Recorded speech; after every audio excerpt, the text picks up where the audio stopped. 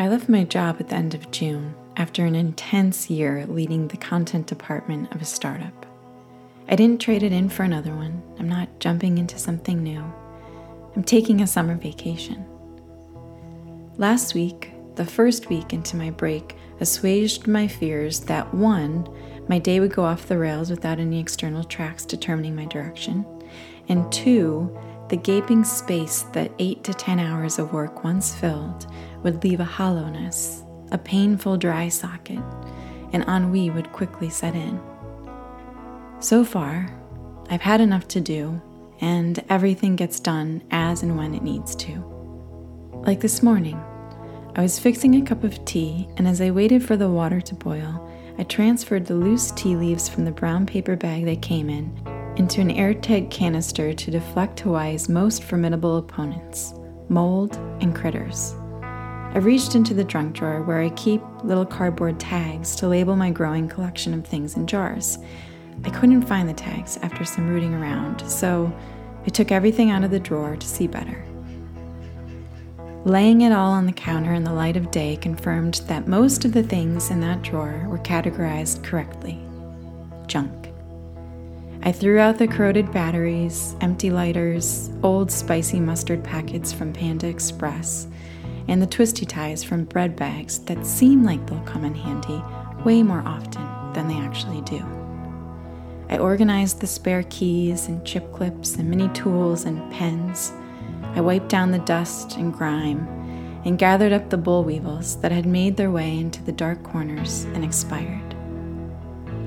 Half an hour later, I hadn't found the tags, and the hot water had gone cold, but now the junk drawer, which would have menaced my to-do list for weeks with the weight of this undesirable task, is cleaned out. This is the same drawer that the cleaning lady I hired once at the height of my work overwhelm refused to touch. And during the process, which I would have gritted my teeth throughout because this chore was preventing me from doing something more desirable, like that old homework before play rule, was enjoyable. I had the time, and I met the moment with what it demanded, with no calcified resistance to color my feelings about it. I have no job, but this is work, shifting into a new way of being. My nervous system is downregulating from the default urgency of doing, and I'm showing up uncharacteristically, without advanced preparation. I'm trusting that I'll know what to do when it's time to do it without my usual agonizing deliberation. This is how a cat lives, allowing its current mood or the state of its environment to move it to action. When the sunshine beckons me outside, I will go. When the rain suggests an extra layer or pajamas all day, I will listen.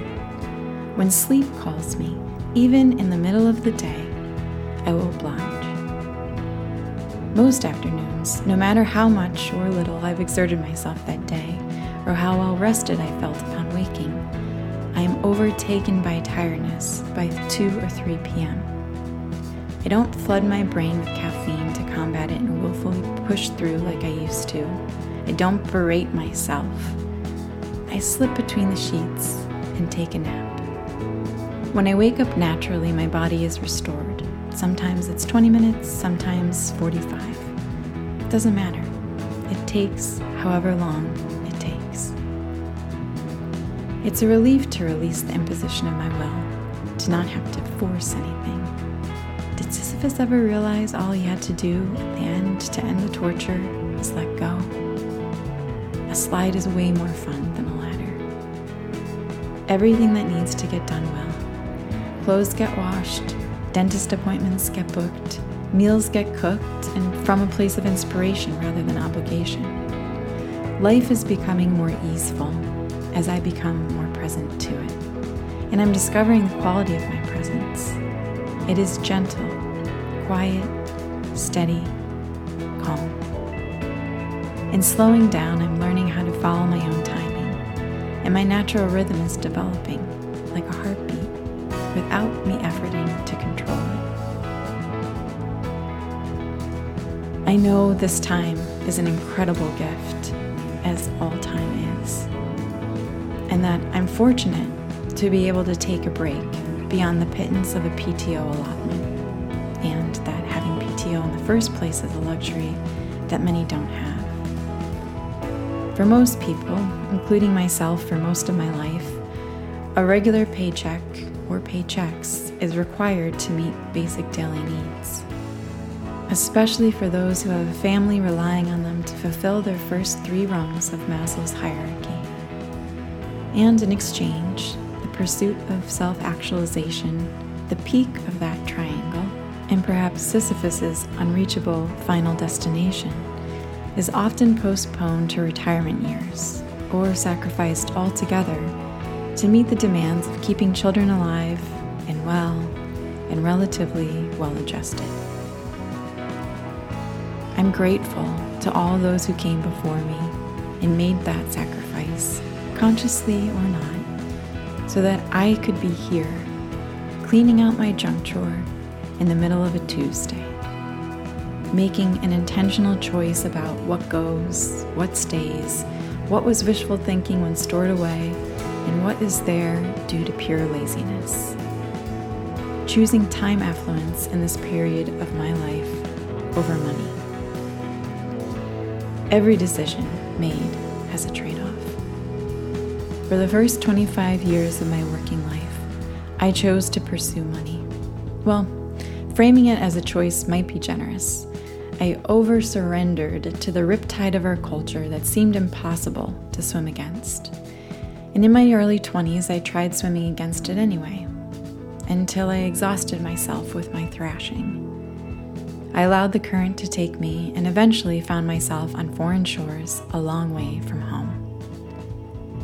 This summer vacation is an exercise in open water swimming, front crawling parallel to the shore in an attempt to escape the deadly hold of the riptide and make my way back to the undiscovered island of the South.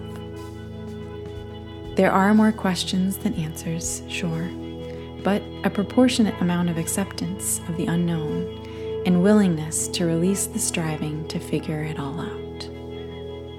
Just being here, fully here in this ocean of ours, gently expanding with each inhale and exhale, is enough.